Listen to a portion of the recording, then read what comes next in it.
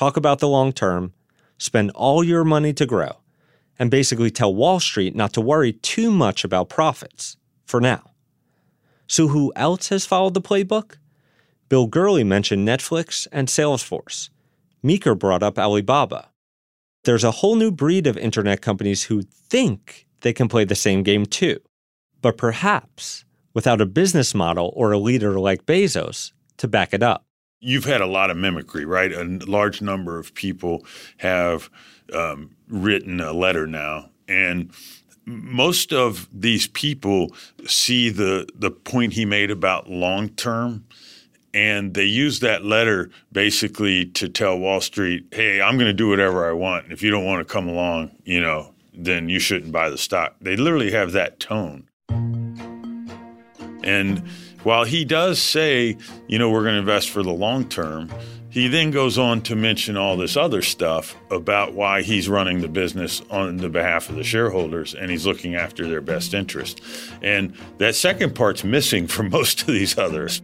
So I think it's partially tonal in that he's literally saying to them, I understand why you would own the stock, and here's how I'm going to work to drive appreciation over time. And obviously, he's delivered on that, right, over 2 decades now.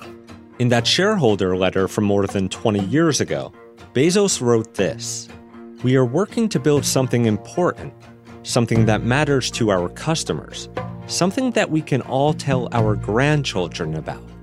Such things aren't meant to be easy." Amazon convinced investors to believe in the potential of what the company could look like in the future. 2 decades later, the future is here. Amazon is now dominant in industries ranging from online retail to cloud computing. But is it too dominant?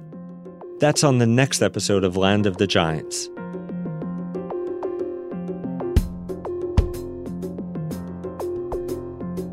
Rebecca Sananis is our show's producer. Allison McAdam is our editor. Gautam Srikishan engineered this episode. Brandon McFarlane composed our theme. Golda Arthur is the show's senior producer. Art Chung is our showrunner. Nishat Kurwa is the show's executive producer. I'm Jason Del Rey, and I'm back next week with a new episode. In the meantime, subscribe and listen on Apple Podcasts or your favorite podcast app, and let us know what you think. Our email address is landofthegiants@voxmedia.com. You can also talk to us on Twitter. We're at Recode. Land of the Giants is a production of Recode and the Vox Media Podcast Network.